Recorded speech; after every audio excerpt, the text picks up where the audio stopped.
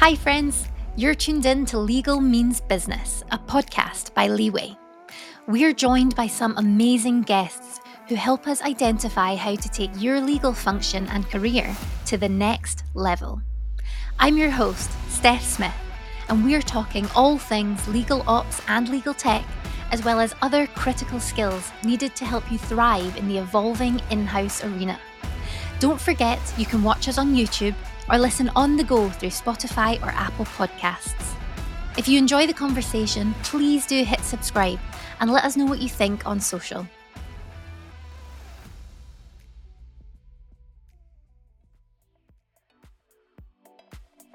So companies who use distributed ownership, I think, aim for speed and for excellent decisions. So basically, the idea is that by allowing people who are the closest to the context of a decision to make that decision without creating, a level of supervision or hierarchy that requires multiple reviews of the same question by people who are further away from the context, you're basically allowing people to make very quick decisions, and so you're allowing the company to grow very quickly. And our CEO usually says that the prerequisite for distributed ownership is to define what excellence means at the company, right? And basically you want to hire people who aim for excellence, and then you want to trust them to be excellent in their decision making.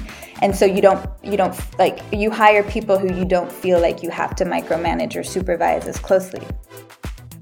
These days, especially in the tech space, legal functions have to scale fast, but often their headcount doesn't grow at the rate of the business. So how can you keep pace, deliver sound legal outcomes, and create real business value? One way for a legal team to focus on the higher value work is to embed and use distributed ownership. I know, letting go of control over conventional legal matters might seem a little bit scary. But through this episode, I'm confident that you'll be convinced. We're joined by Marion Bergeret, the General Counsel at digital health insurance company Alan. Marion is a tech product lawyer and has studied and worked across numerous continents.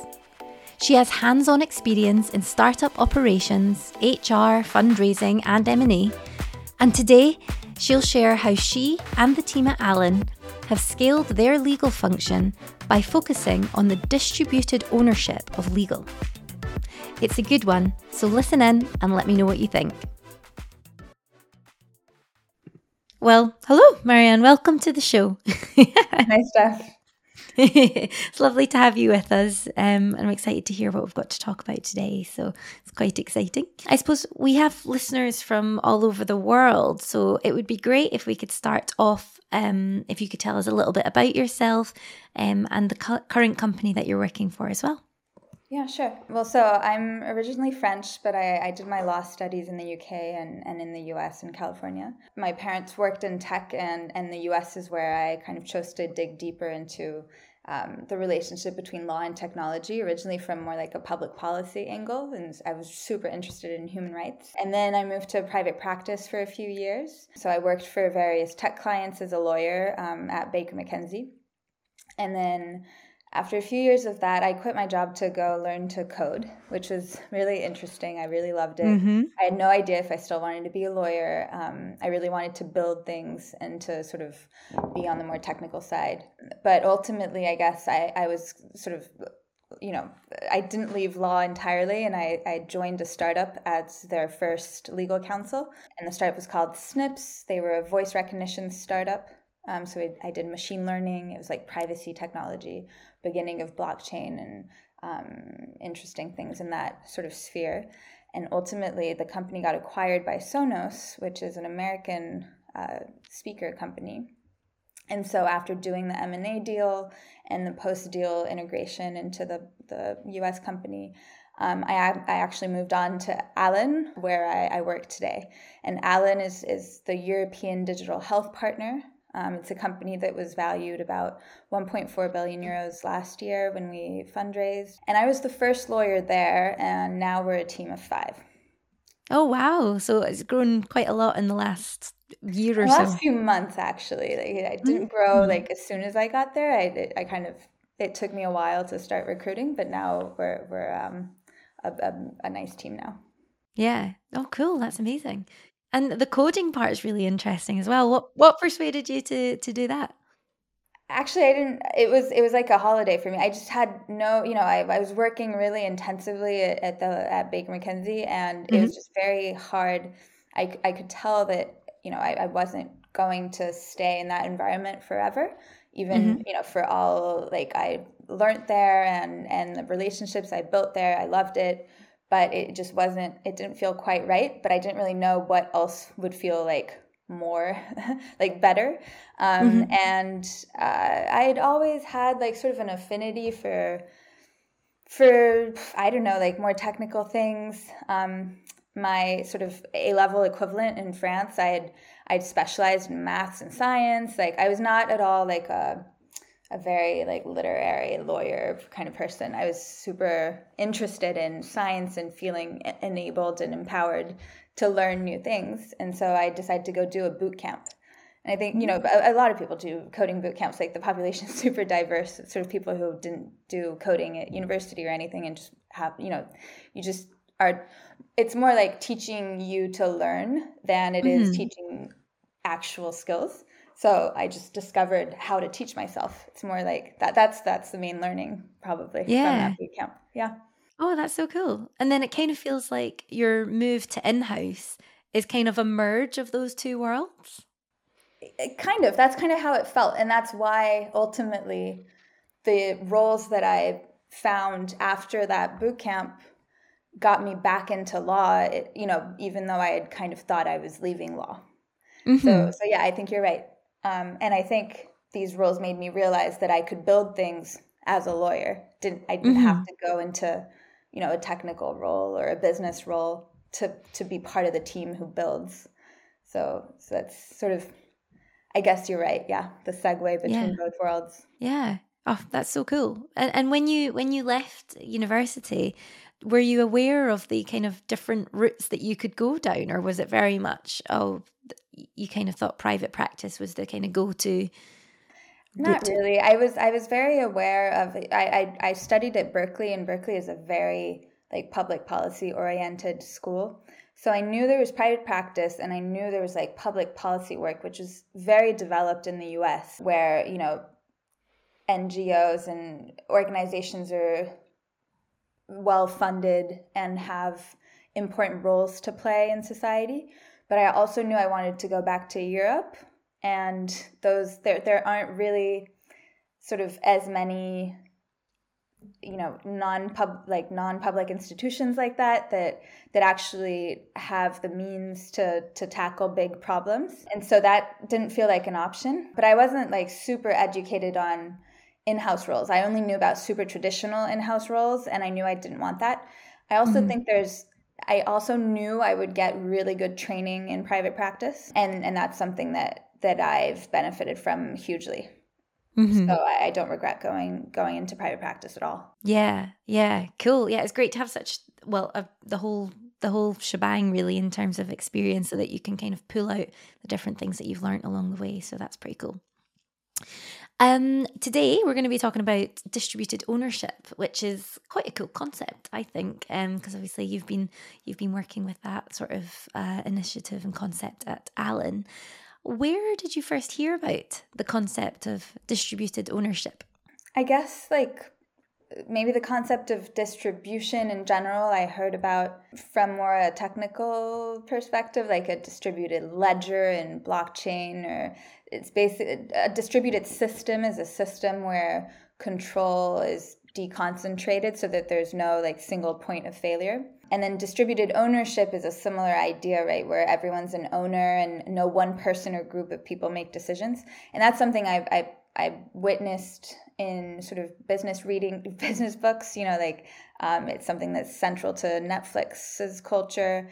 And then when I was, getting to know Alan a bit more, is when they explained how they apply it internally and what the benefits are as a company, when you apply it as like a rule that guides everyone's behavior.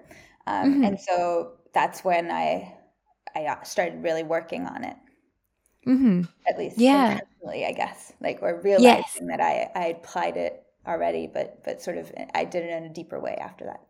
Yeah, cool. That makes sense. And why, obviously, you mentioned like Netflix, for example, and lots of larger and perhaps more quite tech driven companies are using distributed ownership. Why is it important for in house legal teams? And what are the benefits?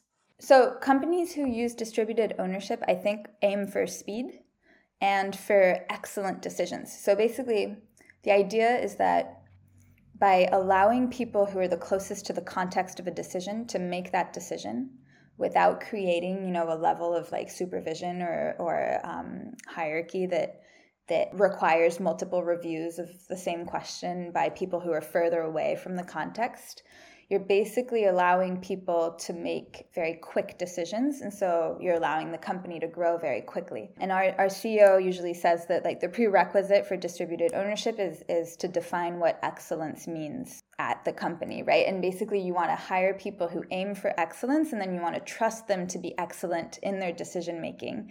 And so you don't like, you hire people who you don't feel like you have to micromanage or supervise as closely. And so I guess the interest in doing that at a company is scaling quickly, which is why tech companies have come up with this as a way to grow quickly and make decisions very fast. Applied to legal, I guess it's kind of the opposite of in-house lawyers acting as like ticket desks or like support teams. So you're not handling all legal issues for the internal clients that you have. And instead, you're asking every team member who, lawyer or not, to own the problems they work on fully. And that means they own the problem fully, whether the problem has a legal component to it or not. And you're basically asking them to dig deep and think about the legal issues themselves. So integrate sort of legal reasoning into their decision making as if that knowledge were their own. So making that knowledge their own, digesting it, and then understanding how it fits with all of the rest of the context that they have that maybe the legal team doesn't even have, right? Like, because we're working on so many different things at the same time across the company, whereas they're working on that very specific problem and they have the very specific and complete perspective on it. And so you're saying basically if you're a product manager, you're going to have to, look at marketing and design and things like that, but you're also going to have to look at whether your problem is, regulated or if there are contracts to write to sell the thing you're building to clients and things like that. And you're going to own that as part of your project, part of your build intention, right? Mm-hmm. And sorry, I think you asked what the benefits were, I guess. Like, Yeah. probably already identified them. But basically, if you applying distributed ownership to legal work has some really concrete benefits for the legal team and for the company. So like, I think the main one is that the end result is a more legally aware team in general.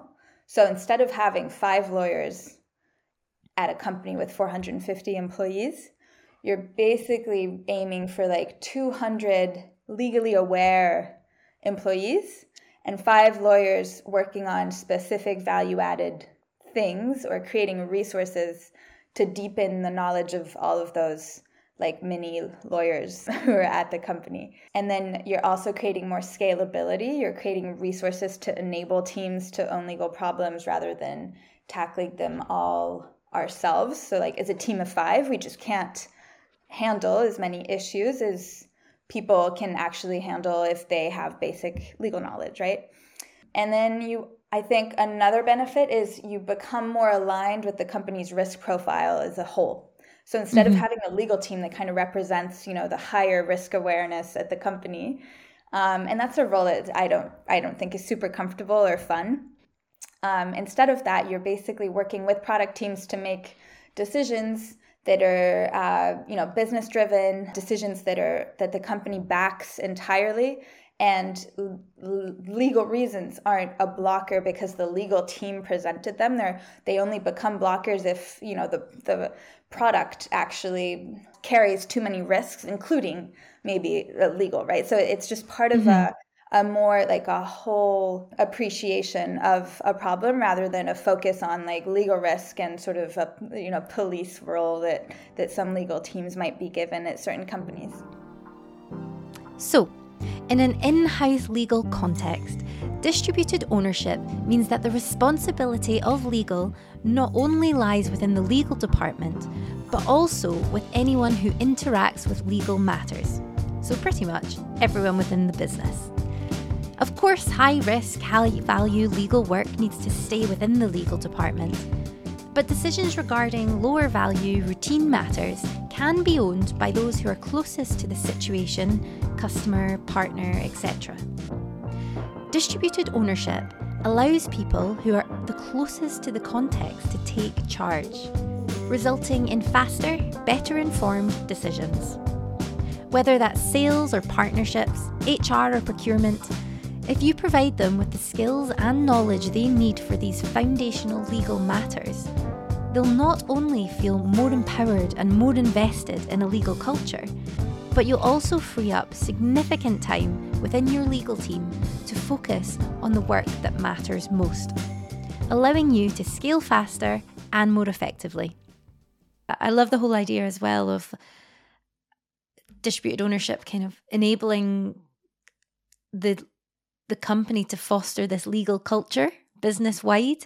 And it takes, as you said, it enables scale because it takes a lot of the kind of low-value tasks off legal's plate by empowering wider teams, I guess, I presume it's one, equipping other teams and other individuals across the business with the knowledge, and then two, they can obviously make use of that so it doesn't need to come Exactly. Yeah. to the legal team. Yeah, so cool. And yeah, the idea that it enables scale, it just makes a lot of sense, really, doesn't it? Totally. It can be a little scary because, legal, like everyone makes it sound so serious, like legal work can only be done by lawyers. But actually there's a lot of it that you can teach people and they can start thinking about it themselves, just like they would any other thing they're exploring, right? Like it's just part of the materials they work with after a while.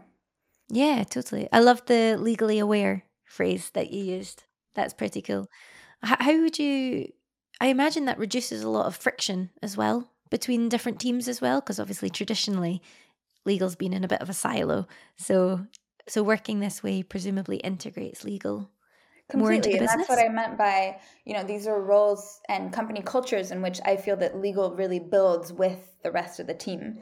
And we're not siloed. We use the same tools. We're part of the same like road mapping exercises and things like that. We don't like receive tickets that we then handle in our own little legal room.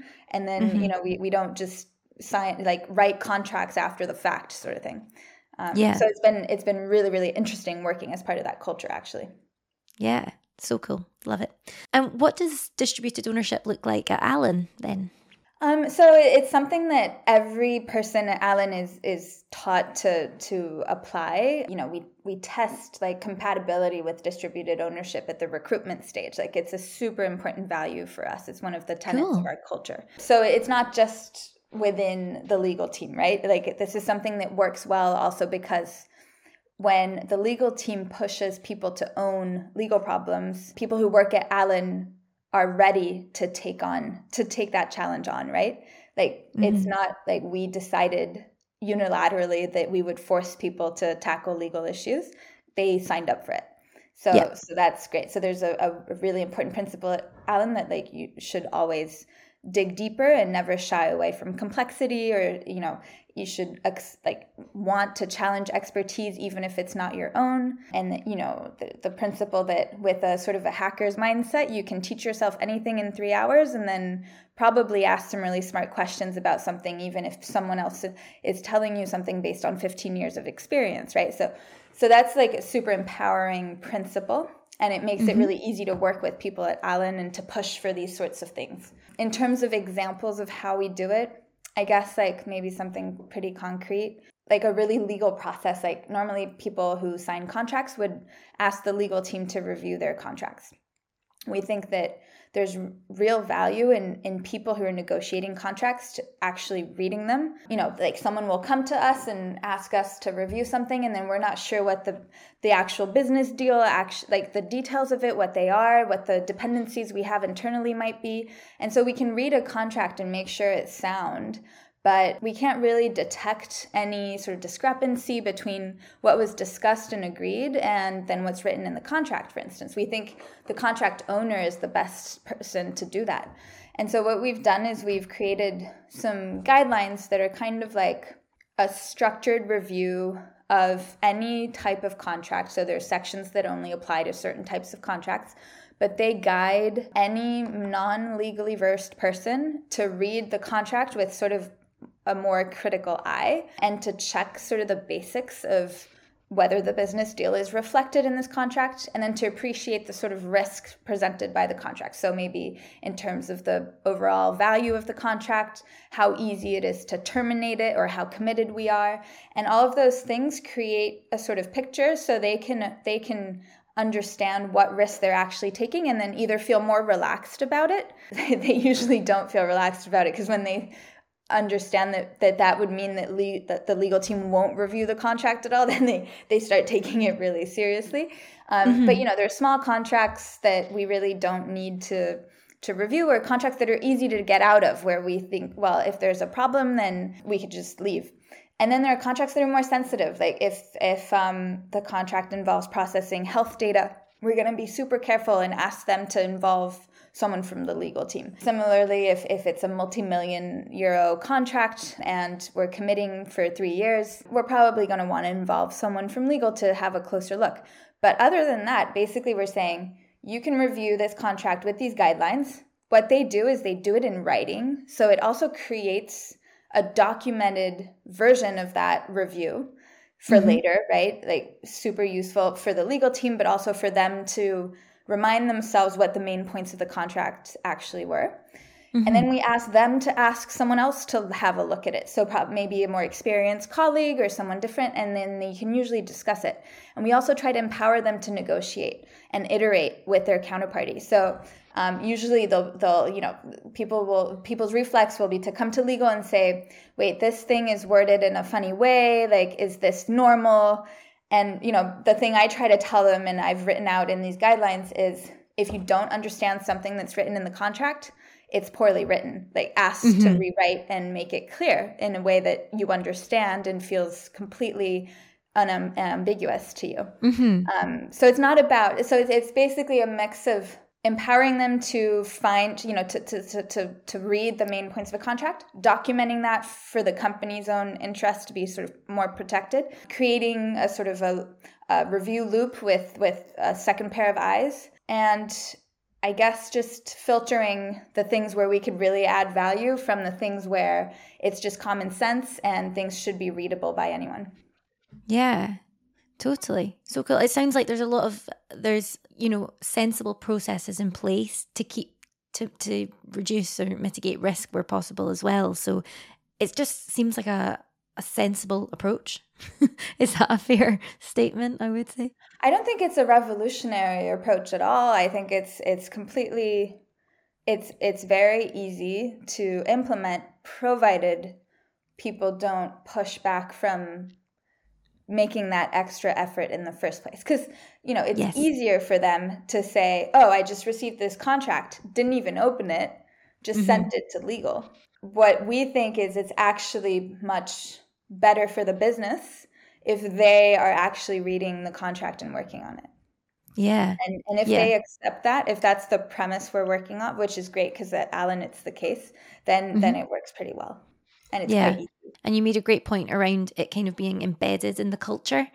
And so it feels like not just with distributed ownership, but with any kind of operational or mindset type thing, if it's embedded in the culture and, you're keeping those values in mind during the hiring process, it makes everything like this a bit easier, I think. Completely. And also if you embed, if you also are allowed to tell people when they're not focusing on the right things, right? And so we have a strong culture of feedback. We're quite direct. And so it's very easy for me to also say, like, when someone does come to me, to tell them, well, I think you can review this. And also, try not to, like, I always try not to be too harsh, and understand that people might be slightly intimidated, or they might be new and not used to doing things that way. If you've worked differently at a company for 10 years prior to joining this company, it just makes sense. So we try to really support them and be really positive around telling them, you can actually do this. Like, it's not that we don't want to do it. It's that you should do it, and you'll do it even better than we would. And I think that's a really important point to make. It's not like legal teams avoiding work. It's actually trying to place to understand where that work can be best done and where the value actually lies. Yeah, exactly. And it sounds like it leads to better business outcomes, which is pretty cool and quite empowering for the person doing the work as well. Exactly. I think after the first time they do it, when they realize that actually they can then, lead their negotiations and sign their contracts autonomously, it's actually very rewarding. And I think that's central to our culture too, is that we want to hire really smart people. And part of distributed ownership is that we can trust the really smart people we hire, but it's also that really smart people feel rewarded and stimulated if if they have that trust, and they can have that autonomy and make decisions, right? Yeah, totally. That ownership leads to, you mentioned it, like accountability, so that they want to do a good job. If they know legal's not going to check it, they're going to double check it, and they're going to get the second person to check it and things like that. So it feels like there's just multitudes of benefits to it in terms of like employee retention and finding meaning in the work and things like that as well. The whole culture works for employee retention, for sure, not just with legal, but yeah, for sure. Yeah, for sure. Distributed ownership is a cultural matter, so you need to encourage your company to embrace distributed ownership as a competitive advantage. Tech companies and startups have efficiency and leanness at the forefront. They want decisions to be made quickly and for there to be fewer bottlenecks. When communicating with people and trying to convince them to adopt this approach, be sure to articulate the business value. For example, the business value might include the fact that it helps remove friction, which streamlines processes and helps deals close faster. And it results in better business outcomes, because those closest to the context are empowered to make the decision. In essence, distributed ownership works best when it's more widely adopted. So if you need to, spearhead this approach and create buy-in by articulating the business impact. And what are some of the practical steps that legal teams could take to implement and embed distributed ownership? If it's not really something they've been working on yet, what should they be thinking about? I think if it's not, so the tough part is probably like starting something from legal that's not, something that's culturally accepted throughout the company. And so I guess like some simple steps can really, really help. So the first thing I try to do is like try to make anything I create or write reusable. So say instead of answering one person's question, you like create a frequently asked questions section on that type of problem.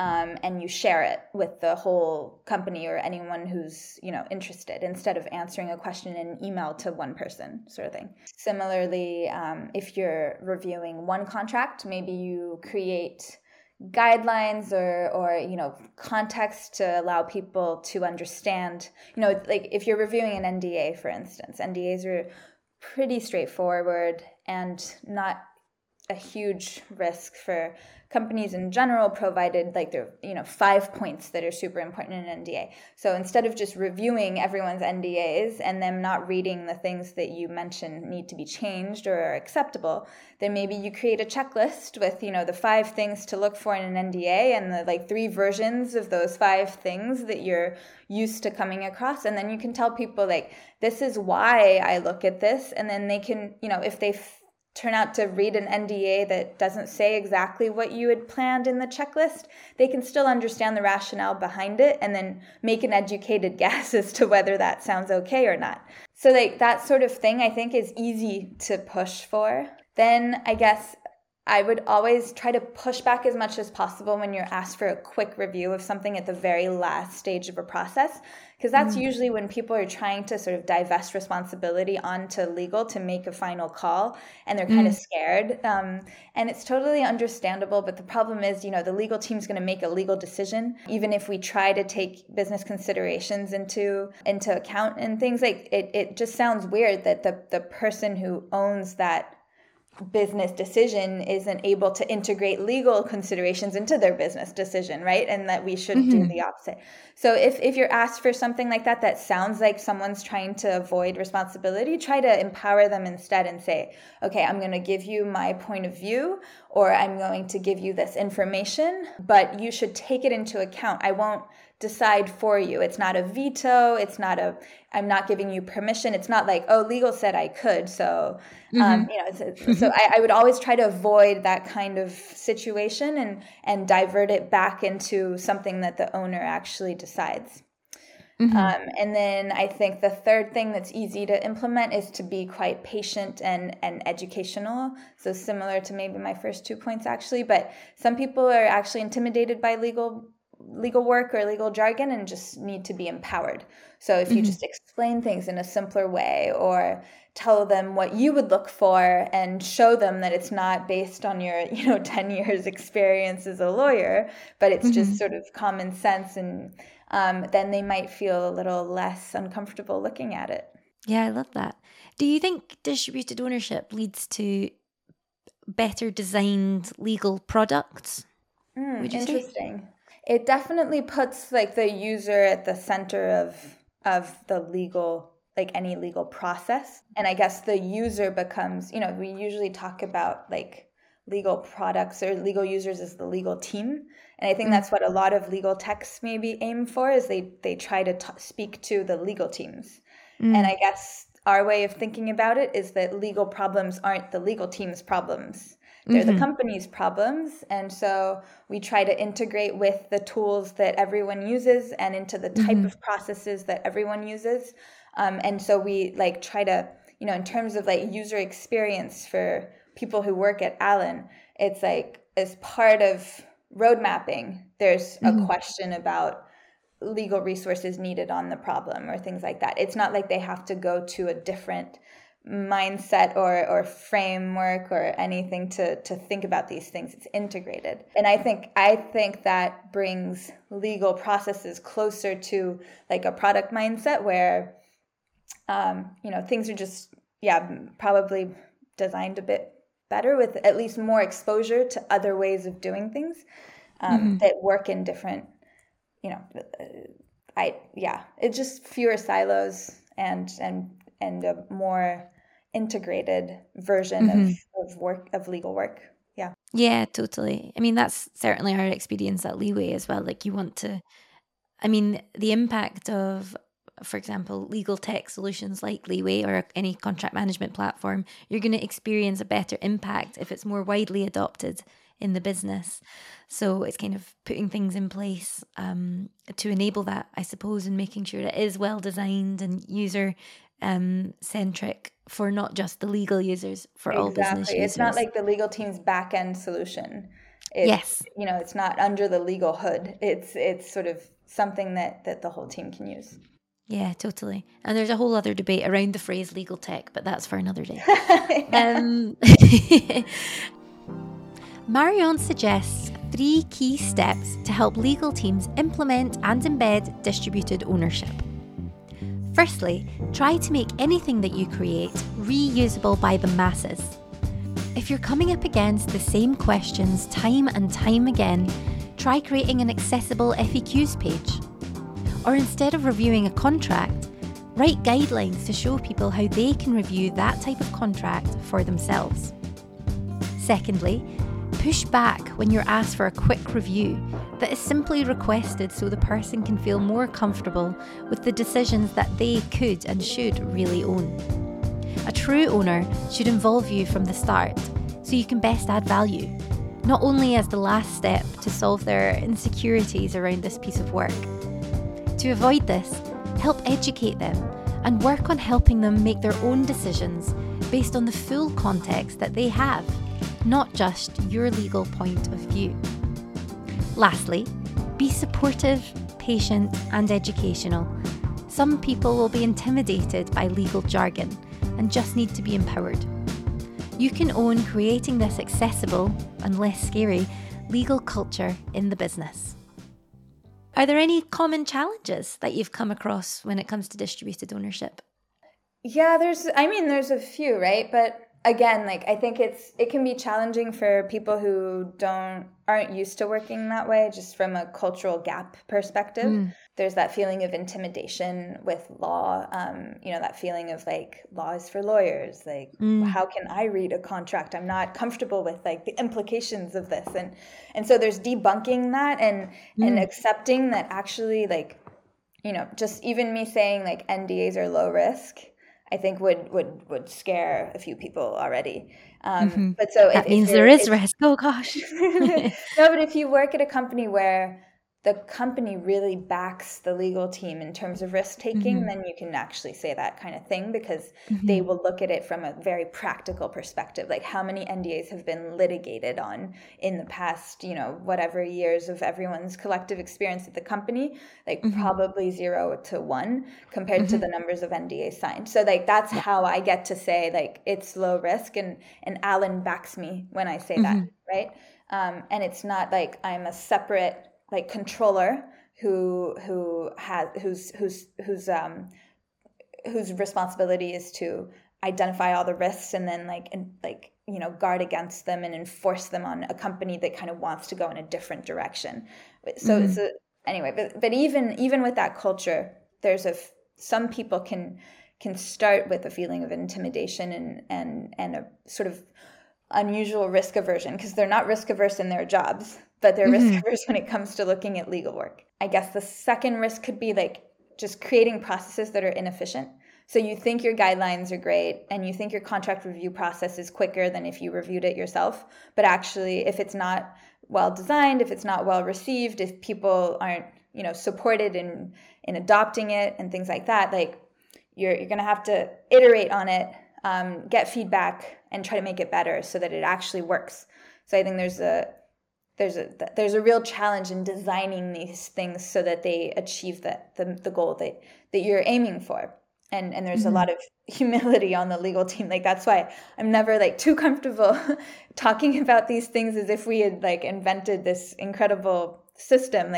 There are inefficiencies everywhere and challenges every day, just making things work and trying to think about how to make them even better.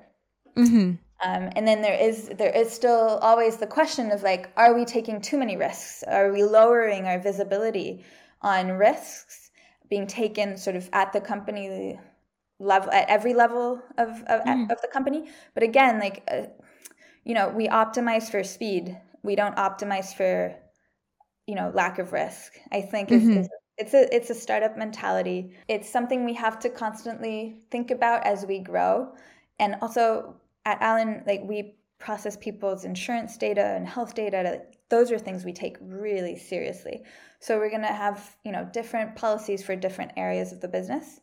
And again, working with really smart people and based on transparency, documentation, and accountability, we get to, I think, I feel pretty comfortable with the level of risk we take as a company. And I feel pretty comfortable that we know about the risks that we're taking. I don't feel like there are huge blind spots. But ultimately, it's also, I can say that because I know that we hire people who we can trust to make really smart decisions and to follow sort of the basic rules that we set, those being mainly documenting and being transparent about the decisions that you make so that we can learn from any mistakes or mitigate any consequences very soon after the mistake is made. And for now, that's worked really, really well. Yeah, cool. No, that all makes sense. And yeah, again, they're just kind of, I suppose these challenges come with the territory, especially in a kind of startup, fast growing, scaling tech company. So yeah, it's just finding that balance and setting the bar of what the business expects, what the risk appetite is, and then setting the standards for everyone who has distributed ownership, I suppose. And I suppose just to kind of tie it all together, what has happened as a result of distributed ownership at Allen? How's it impacted yourself, the legal team, and of course the wider business? Well, I think distributed ownership in general has both allowed us to attract really great talent. As I said, like, smart people feel rewarded when they are given responsibility. It's also allowed us to scale with a smaller team than you'd sort of expect, I think. That also applies to legal. So like there's only 5 members of the legal team today for 450 people. That's quite lean. And up to a few months ago, there were only 2 of us. And so that's a growth enabler too. Like if you think about it at the scale of a company, you're just hiring fewer people to do more work. Which sounds terrible, but is its efficiency more than overworking everyone. And then from a more like substantive perspective, I think it's empowered us to make some pretty bold decisions. So like mainly decisions with legal impact that weren't taken by lawyers, which I always find fascinating. So how we interact with regulators, our level of transparency in addressing some issues with legal implications, where a lawyer would have said like, no, we shouldn't mention that. But then someone from, an engineer will say, well, it makes a lot of sense. Like, I really want to talk about it. And then it turns out to be a really, really good idea. And in terms of, some bold business decisions that were taken thanks to lawyers not being involved as sort of a veto power. I think that's been transformational for the business, actually. Even from day one, like Allen had to get a license as an insurer on its first day of operating. And no one ever thought that a company that small could get a license from the French regulator. And the team managed because they, went and read the law. Like our CEO and CTO all like read the code, the French insurance code, to understand what the regulator would be looking for. And they chose to answer those questions in their very own way and not to like go to like the lawyers who would draft the expected answer. And I think that the power to challenge the status quo, challenge expertise, and always like go back to first principles and think about things with a new angle, not just a lawyer's angle, that really it fosters creativity and really interesting business decisions. So I think that's great. Yeah, that's so cool. And it goes both ways, right? It goes for operational and business teams having that legal mind, and also the legal team taking on the operational and business mind as well. And what a competitive edge it feels. Hopefully. Yeah.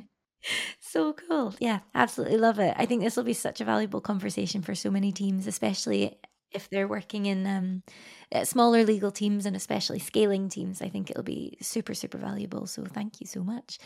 Do you have any final points or any remarks that you'd like to make on distributed ownership or otherwise? No, I think thanks for hosting this, and I think one thing that the legal world doesn't have enough of yet is these sorts of conversations that are at the crossroads of business, leadership, legal world. Like I just think we're under. We just don't communicate enough, and we don't share enough knowledge and learnings, and I've really enjoyed the episodes of your podcasts up to now, so thanks for that. Yeah, oh, brilliant. Well, I came into the world of legal through the legal tech world, so for me, having these conversations with people like yourself is just completely rebranding legal for me. So I hope it's doing the same for everyone, because it's a pretty cool place and there's a lot of exciting stuff happening. Thank you so much for sharing your experience.